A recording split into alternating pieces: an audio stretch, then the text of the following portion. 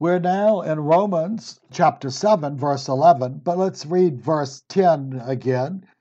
And this commandment, which is good and holy, the commandments of God, which result in life, proved to be unto me death. It's death for me. So he's talking about the man before Christ and his efforts. No matter how good he tries, there is evil and sin dwelling in his members. And so this is what he's talking about. So in verse 11, it says, for sin.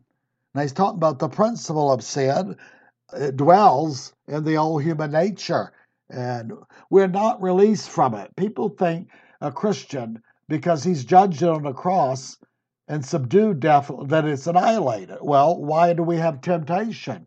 Why are we still resisting the devil and putting down? Because it dwells there, but it does not have to rule us, and it doesn't have the power it had under the old.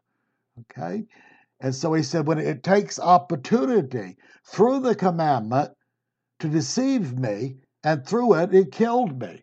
So it'll use something good, the law of God, the truth of God, to reveal how wicked you are, where before it wasn't that exacting. But when you saw the truth, then you saw how bad it was. And that was the purpose of the law, was to be a schoolmaster, was to teach you something, to reveal more to you why you needed a Savior. So sin used the law to deceive me, he says. Then it slew me or slayed me. The law was used by sin to threaten death to the sinner. How did it deceive?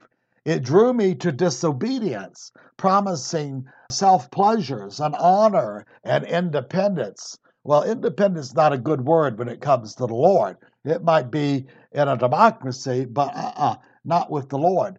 And Adam and Eve was promised this knowledge and this stuff, and when she ate and disobeyed, and Adam did with her, it brought death to them. That's what they got, because it made them a sinner. And they were independent now. They weren't depending on the Lord. They were separated from him to a certain degree. And he drove them out of the garden. They could not eat of the tree of life and live forever. It's implied that kept them physically sustained forever in their body at that time. So he said, get out.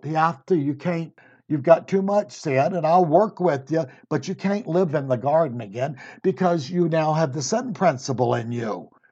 And the scripture says the angel guarded it with a sword, a cherub, a flaming sword. And that meant the sword meant death. You better not try to get back in here, because holiness and wrath of God will come forth. So he's teaching them principles even then. And then he begins the plan of salvation immediately and starts to show them. But they are separated where they weren't before. And the devil thought that they sided with him now, but it was not the case. And all of a sudden, we got millions and billions of independent beings. See, the devil thought once they fell, they would side with him. Well, they didn't do it to please the devil. He deceived them. They didn't decide to side with the devil. They were not totally depraved, regardless of what the heretic teaches. We're depraved, but even in the fallen state, man still has an image of God, and he's marred it, but he still has the capability to desire good and want to live right, and then there's the warfare in him. He's not capable of doing that, to live in perfectly, and God's holiness and his nature, he demands holiness and perfection, and he does not tolerate sin. And so that's why he's bringing about, explaining these things. So we will see they're righteous people under the law. Some of them more righteous than many of the people who profess to be Christians. They live the light that they have, and a lot of professing Christians don't. And that's why you wonder sometimes if some of them are really Christians, and I doubt it. See, they think that grace frees them and gives them liberty to sin and do as they please. Well, Paul has been teaching that is not so. When you're delivered from the world, the flesh, and the devil, and the power is broken, you're not saved to be independent. You were bought with a price, and now you've got a new master again. You are under the world, flesh, and the devil. So there is no neutral ground. You're either serving the Lord or you're serving the devil or the principle of sin. And so some people, oh, we have liberty in Christ, and while they're living in their gross sins, they're not in Christ. And if they were, they didn't last long. So you cannot participate in the life of the flesh and practice it and willfully do it and remain in Christ. There's where we get to the vine and the branches. If the branches don't produce the fruit of Christ and the life of Christ isn't helping them, the Father cuts them off and they're burned eventually. So let no one lie to you and think you have a liberty that you don't have. You have liberty to serve the Lord, and you have liberty to overcome the world, the flesh, and the devil. But you don't have no license to sin. Peter said that. He said, they promise you liberty. He's talking about the greasy gracers. And the people that are once saved, always saved. You can live like you want, but you're still saved. He says they promise them liberty while they're under the bondage and pollution of sin. They're slaves because they're not slaves of Christ. He's telling you what they are. Okay? And he also warns you about turning away. People, they don't believe in backslide. I said, well, he said it's better not to have known the way, and that's the way of Christ and the way of grace. He said than to depart from it. That means you had it one time. He says it's better that you never came to the Lord, because your punishment in the day of judgment is going to be far greater than most sinners, because you trampled the blood of Christ and you were given more privileges. And too much is given, much is required. And Paul, as we keep repeating, he said to the stubborn Jews, and that implied Christians too, he said, you're supposed to repent, and God is putting up with you. And he's long-suffering. He said, but you're storing up wrath. One day, God's going to measure everything you did. And if you don't come to Christ and walk in him, every idle word you're going to be punished for in eternity. He don't forget anything. He's the just one. He can't. He sees everything all the time. He talked in the prophets. He was talking to one of the enemy leaders of Israel. And I guess the prophet sent a message to him. I talked to him. He said, even though he was a Gentile, knew nothing of God and everything, God's message was, I see you come out of your tent in the morning, and I see you return. Well, if he sees every sparrow that dies, and there's billions and billions of birds bigger than sparrows, well, he sees what he sees, everything. He says everything, even in the dark, everything's light and dark to him. He sees what he wants to see, and he sees everything.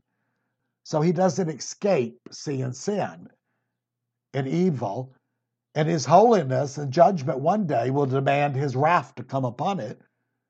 Judgment against. Wrath is the anger of God.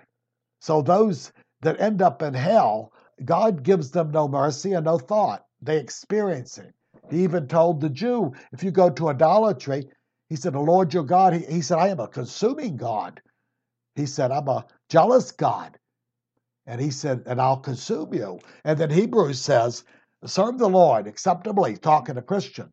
He said, for our God is a consuming fire. And he's speaking of judgment there. He's not speaking of purifying. He's speaking of the wrath of God, his holiness coming out against sin, which it will always do. So Eve and Adam, were not independent. We had all these independent people now. And that's why the majority of people don't even recognize the devil or his influence. And he really doesn't care as long as he can keep them from the Lord and deceive them. They don't say, oh, I've rejected God, I will serve the devil now. No, they serve themselves. They love themselves. And the demon just helps them along a little bit. And they're deceived. That's the principle of sin, what it does to people when they don't yield to the Holy Spirit and start submitting to him. The consequences of resisting the Holy Spirit long enough is being hardened. And the end result is he'll send the demonic spirit to deceive you. See, that's the principle of the kingdom. As we say in the book of 2 Thessalonians, when the Lord says when the person of the Antichrist comes, he will deceive most of the world. And he makes it plain. He said, for they love not the knowledge of the truth. It means some of them got the truth. or either they didn't hear the gospel, their conscience was telling them something. And he said, because they didn't like it and submit to it, he said, God will give them over to a spirit of delusion, into lying spirit. He said, and they will be damned. Well, that's a judgment on the sinner. So many people, they're being judged now, they just don't know it. I used to ponder some of these heretics that lead many to astray, and I used to say, well, I don't know why you don't punish them and they follow it. And he said, well, I am punishing them. I'm deceiving them.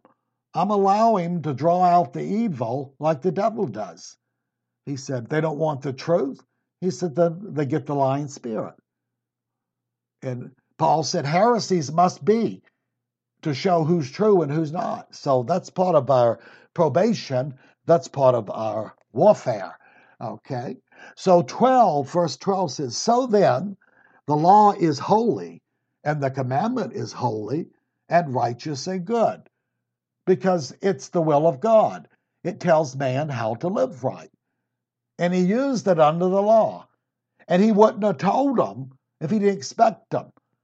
But the law and Christ and Paul's trying to tell people, you can live good to a certain degree, and God deals with you at a different level. He don't expect perfection, but you can't be perfect because of the fallen nature until the Spirit comes and then he dwells with you. Then you don't have to obey its lust. You can't have to be deceived by it. He judges it on the cross, but he does not annihilate it. He judged Satan on the cross. When he said it's finished, Satan didn't have a chance. But he keeps him around for thousands of years to test those, good and the bad. But the one day he's going to be cast into the lake of fire when the Lord's finished with him. So the Lord's a great economist. He can use anything. He doesn't waste anything. But the sentence hasn't been carried out. And so he breaks the power of sin and death for the Christian, and he can walk in the Spirit, and he can do things that he couldn't do under the old. But God didn't require him under the old. But he wants to explain to him why the covenant can't do this old covenant what the new can. So that's what he's doing. So, the law is holy, and the commandment's holy. It's just and it's good. And so it tells the people under the law, the commands, what God expects of them, the rules, the regulations. And it knew the man could not complete them and live perfectly sinless. And so he made provision. He made sacrifice. See? So if you kept the commands, you did anything, rituals of, and you failed and you did things, then you had to go to the priest and he'd offer sacrifice. And for certain sins, you were put to death. There was no mercy offered. And so we see that. And in the new, the sin that is unforgivable, Jesus said, all manner of man's sins are forgivable. Even if they murdered and did certain things, he might punish them, and they may reap the consequences, but if they're truly repentant, he can forgive them. He did not do this under the law. He said, drag them away from my altar and put them to death. He wanted the people to see the seriousness of certain sins. But in the new, he said the only one sin that's unforgivable, he said, is to blaspheme the Holy Spirit. That's to persistently to resist him and start attributing to God what's the power of the devil. The Pharisees said that Jesus did his miracles by Beelzebub. That was another term for Satan. And that's when he brought that sin. Some of them knew that this was of God. They may not have accepted Jesus as the Son of God. They knew he was a prophet to some degree, but because of their covetousness and their jealousy, they come out and said, he's doing it by the devil. Well, that was fully known, and that's when Jesus said there is never forgiveness. So it's a dangerous thing that some of them committed. They weren't going to be forgiven because the Spirit was not going to work repentance in them. He wasn't going to convict them. He was going to turn them over to lying spirits, and they would be damned. And that's what happened to many of the Pharisees. So it tells us that a holy God desires holy living for mankind. And he's capable, even in a fallen state. He's not totally depraved like demons are. They're unrepenting. They can't be saved. They have no desire. God removed everything from them. He didn't with man. Man was marred, but he wasn't totally rejected or called depraved, and God didn't kill him right then or cast him out like he did the devil when he was a good angel, cast him out of heaven in a moment of time. So he saw man as being redeemable, and he saw the man, and Eve was deceived. She was tricked, but she was guilty. Adam knew what he was doing when he took the fruit. And therefore, and because he's the head, the man over the woman, it's called the son of Adam. It is not called the son of Eve. See? If he had not eaten it, perhaps the Lord could have overlooked Eve. See, we don't know how the rules apply. Perhaps he could have acted as a priest and God could have done something. But they did it together and God dealt with them together. And it's fascinating. God asked Adam, what have you done? They're hiding from him. And he said, why are you hiding? He used to meet with them in the cool of the day and commune with them. And they were hiding. And they said, well, we were ashamed, we were afraid, and we were naked. And the Lord said, who told you that? Well, their conscience told them that, which is inspired by God himself. And then they began to tell him why. And then Adam, feeling so bad, he said, well, the woman you gave me, she gave me something. He was blaming Eve. He was saying she's the real instigator. And he looks at the woman and she says, oh, the devil. He did it. He deceived me and I did eat. They started blaming. It's interesting. Devil didn't blame anybody, did he? He knows what he is. Okay. And he was probably grinning, saying, I succeeded. And he probably thought that God might destroy Adam and Eve immediately, like they were, and may have cast them with the devil. And he was probably a little surprised when God started making a plan, and it probably upset him. He said he's going to start to, and he didn't understand why he wasn't redeemed. There was no good, no anything in him. See, because they were so close to God as angels, they were in a relationship we can't ever touch on, and we'll never know until we enter into heaven. And then when they rebelled, God removed everything from them. They're totally depraved. They're totally locked in their sin. They're terrorized of God, the demons, and they're afraid of him. And they know they're going to judge him one day, but they have no desire for mercy. They have remorse, but they can't have repentance. Okay, so they could not live a perfect life, and this is what the Lord's showing them. And the first thing he did was slay an animal and shed blood to cover their nakedness and their shame. So he automatically started working. And then he could deal with Adam to some degree, but not like he did before. Okay? So many can keep and should keep and must keep the outer law. And they can do it. A lot of it in their heart and stuff, it could be a part of them they have a hard time with. I said, but they can keep it. And if they don't, they're to make sacrifice and they're to see that they need the covering of blood, and they're being taught this blood is just covering. One day there's going to be a Redeemer that's going to cleanse and remove it. And that's why he shows them, and Paul showed them, that the law of Moses is obsolete and it did not have the power of grace. So that's what he was showing them and teaching them. But a man he may never commit adultery under the law, and he was never judged. But he could be lusting all day long after his friend's wife. And so he got part of the sin entering him, and him at that, and God did not judge it till it was outwardly manifested. Okay? He deals with the Christian with the inward too, but he gives the Christian the power to resist certain things, and he can, and he expects him to. So he was not outwardly judged as an adulterer, though the sin was there. Job seems to have done it, which is remarkable. No wonder he was a righteous man on earth. It said he did not allow his eyes to lust after the young maidens. He guarded his mind, and he did that under the law. Now, it didn't say that he didn't never fail, but that was his lifestyle. I don't do this, practice this. And if he fell into sin, he would repent, and he would do because he sacrificed for his children when they had parties and stuff. Perhaps in their heart, he said they've cursed God. Well, because he was an exacting, righteous man, they thought he was too much probably. And when they had opportunity to experience some things, they did. And he knew that. He knew their corrupt nature too. He says, so I offered sacrifice, and God would listen to him and wouldn't exact the punishment on them that people of the world would have gotten. So, see, we see certain grace even under the law and under conscience. So Job did it, and God said there was none like him in all the earth. He tells the devil that. He said, none. He said, like in all the earth, that loves righteousness and hates iniquity. So Job could do that. But Job was not perfect. And the Lord would have to deal with those sins under the old for those who kept the law and did their best and did sacrifice, and the righteous Gentiles which followed their conscience and tried to do good, and when they failed, they tried to make up for it. That was the system they were under. Okay?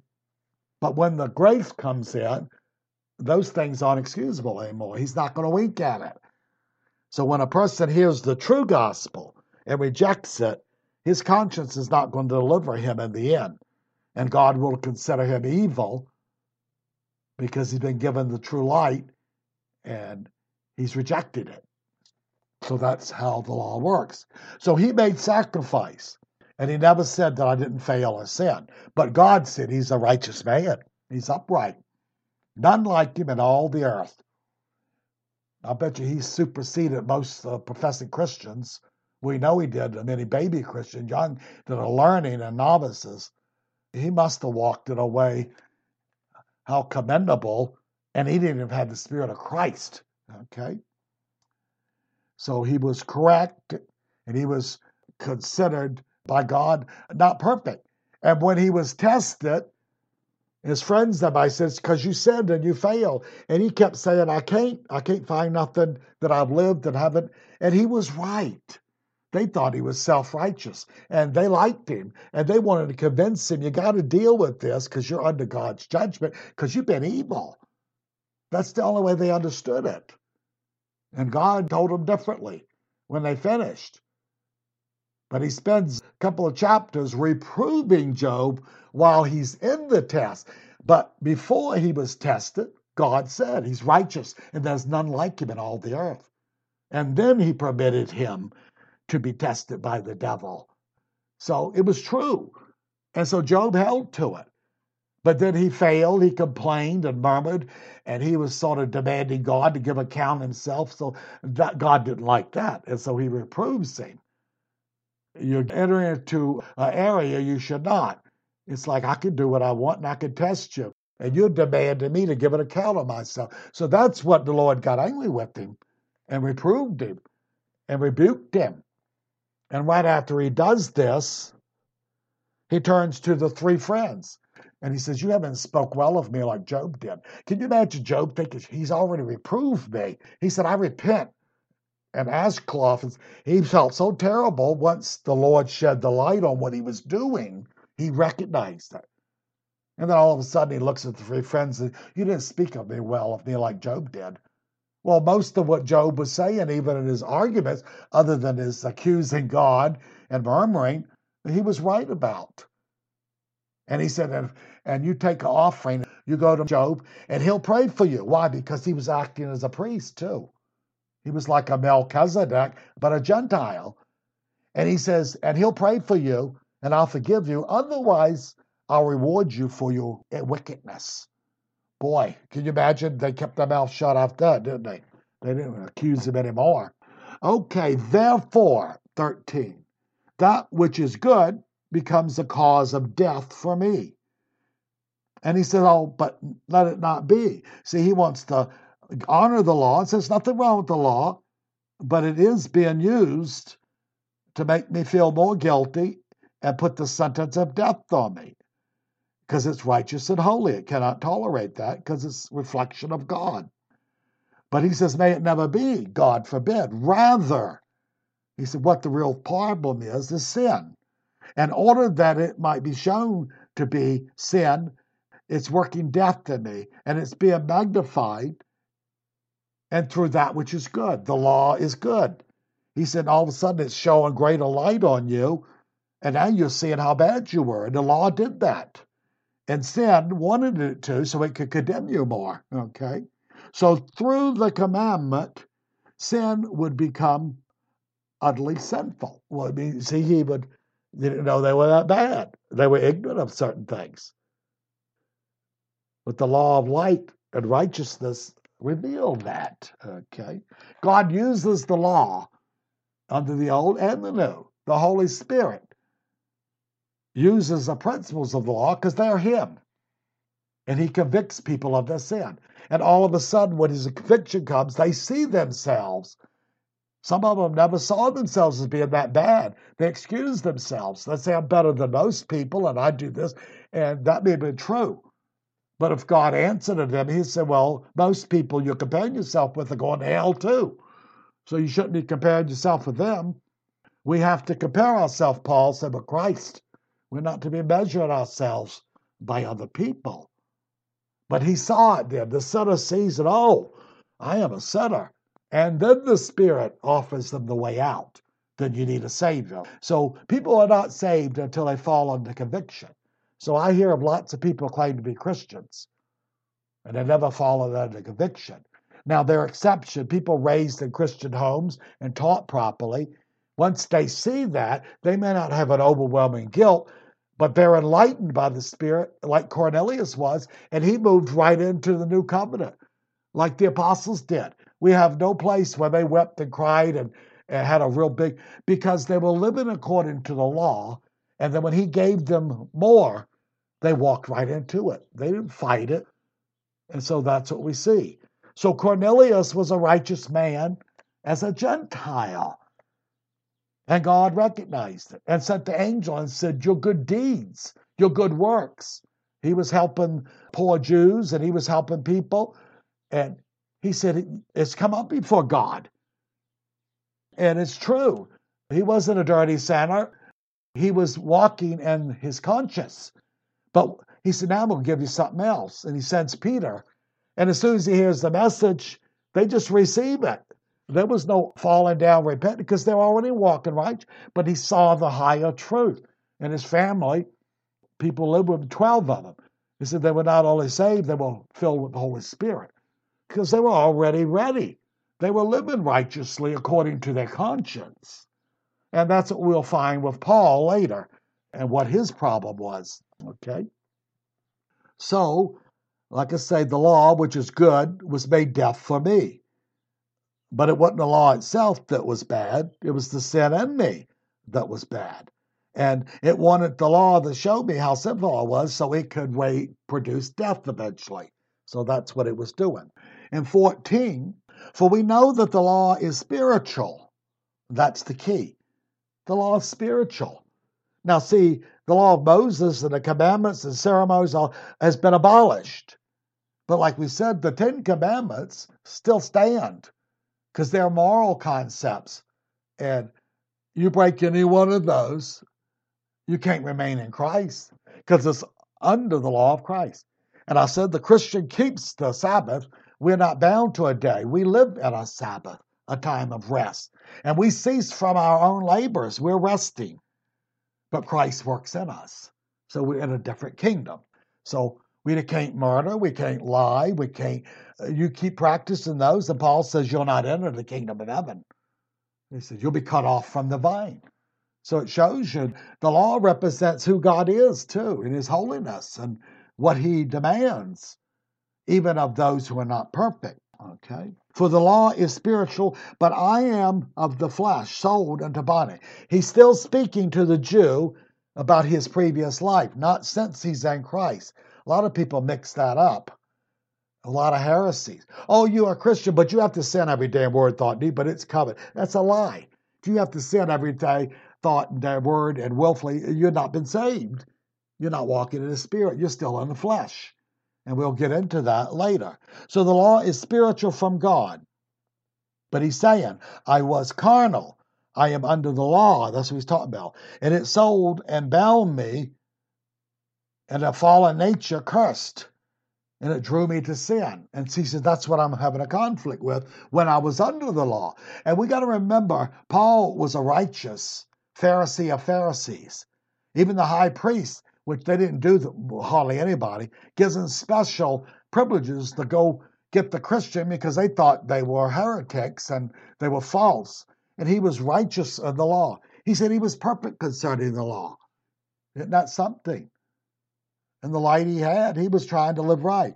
And then the Holy Spirit started working on him, and he started having problems. And the Lord, when he appears, it's just hard for you to kick against the goads. Here he's trying to kill the Christian, think he's doing right, and the Holy Spirit's trying to deal with his conscience. And finally, he appears to him, greater than the clarification of the law. And he says, why are you persecuting me? Well, that astounded Paul. He said, who are you?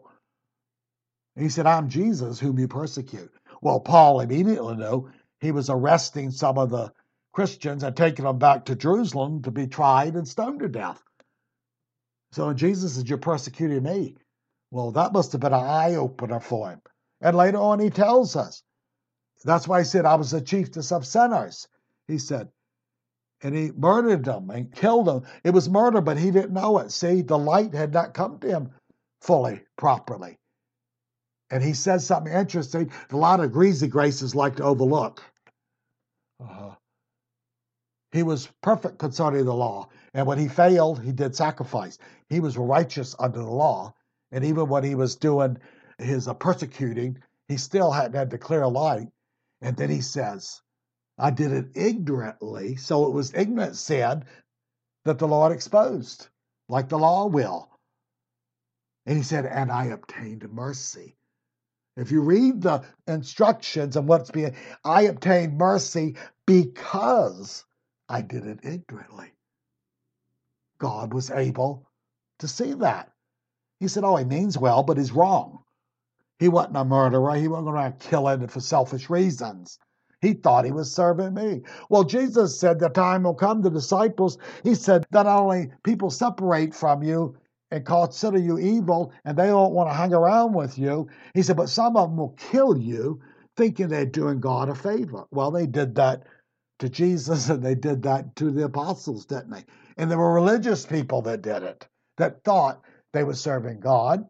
And the Pharisees told Jesus, we weren't born of fornication. They were implying, they must have heard the story, that she slept with a man when the Holy Spirit said she didn't, and she got pregnant. Well, they were sort of insulting him. We weren't born of fornication like you. And Jesus answered them back and said, you're of your father, the devil. He said, God, Jehovah's not your father. He said, you're of the devil, and you will do his work. You'll murder like he does. And they did. But see, they were still blind to it, and the sin was blinding them further.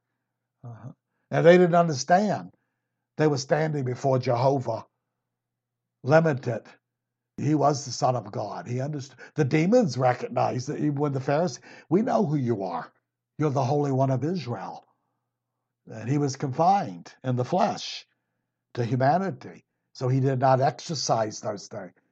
But they're sitting there arguing with him, calling him a fornicator. They didn't know he was the creator, too. His glory was just suspended, laid aside. Okay?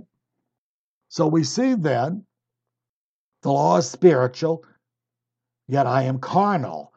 I'm under the power of the law of sin and death. I'm bound by it. My fallen nature, it's in me, draws me to sin. So he's talking before Christ. Okay? For what I am doing, I do not understand. See, he says a part of him wants to do good. For I am not practicing what I would like to do. So there are righteous people. There are people under the law that wanted to do good. Everybody wasn't a filthy, depraved sinner enjoying their sins. You study the Old Testament. I don't think you'll find one prophet that was called by God that wasn't living a morally upright life. He didn't call a murderer. He didn't call thieves. They were trying to walk in the light they had. That's the one he called for prophet. And that's why he called Saul. He saw the excessive zeal and what he would do. And he said, he's doing this in ignorance. What am I going to do with him? And he excelled. And he told the others, I got more revelation than the foundation prophets. But he said, it was the grace in me. I was given more grace. So he let you know it wasn't him, but he was faithful as a Pharisee. even if he was wrong. Okay. So he said, I would like to do good, but I am doing the very thing I hate. So I have the warfare going on. I got to be good and do this. And then sometimes sin would trap him. Temptation, he would play too much and walk too close to, and all of a sudden he's doing what he knows is wrong. And he knows that sin in him, drawing him to this. So 15 says, so the person under the law, the old man, we call him, even the Christian deals with him. I am not totally depraved. I want to do good, but I have no power to do all that's required of me, and I still have sin in my members. And God sees that, and he's going to deal with it. Okay. 16. But I do the very thing I do not want to do. I agree with the law. I confess that the law is good. Now, this is not a wicked sinner who's totally depraved, is it? A lot of people kept the law. They failed, but like Paul, they were righteous concerning the law. They were considered by God to be righteous if they continued in its principles. That's the covenant they were under. So he's saying, I do what I hate sometimes, but I confirm and agree that the law is good. It tells me how to live and what pleases God. I just can't perform it all. There's still something else in me, a part of the fallen nature. 17. So now, no longer am I the one doing it. He's still speaking under the law, not when he's a Christian, but sin which dwells in me. So it's not just me, it's the sin principle, because I delight to serve God. I have a will. I'm made in the image of God, even fallen. And so I want to do certain things. I have a will, but I cannot perform that, is what he's telling us. Okay? So I'm really willing to do good at all times. But sin dwells in me, rooted and ever present, and it catches me off guard, and I find myself I'm doing something, and I don't realize till later that that was wrong and that was sinful. So see, he's having this double-minded conflict. Verse 18, for I know that nothing good dwells in me. He's talking about the human nature, the fallen nature. And that is, he explains it, in my flesh, in the fallen nature, I'm still willing. The willingness is present in me. His inner man, not Christ in him, but his personality. He was capable of good and evil under the system that God put him. And God expected him to obey the commands and do what's right if he failed. So he didn't say, oh, I give you all these commands, but I know you can't do it anyway. So yeah, God is not foolish in dealing with people.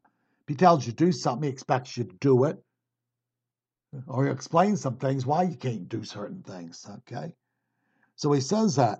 But doing the good, it's not there. He's talking about being totally perfected. He's not talking about some things he can do. God accepts the conscience.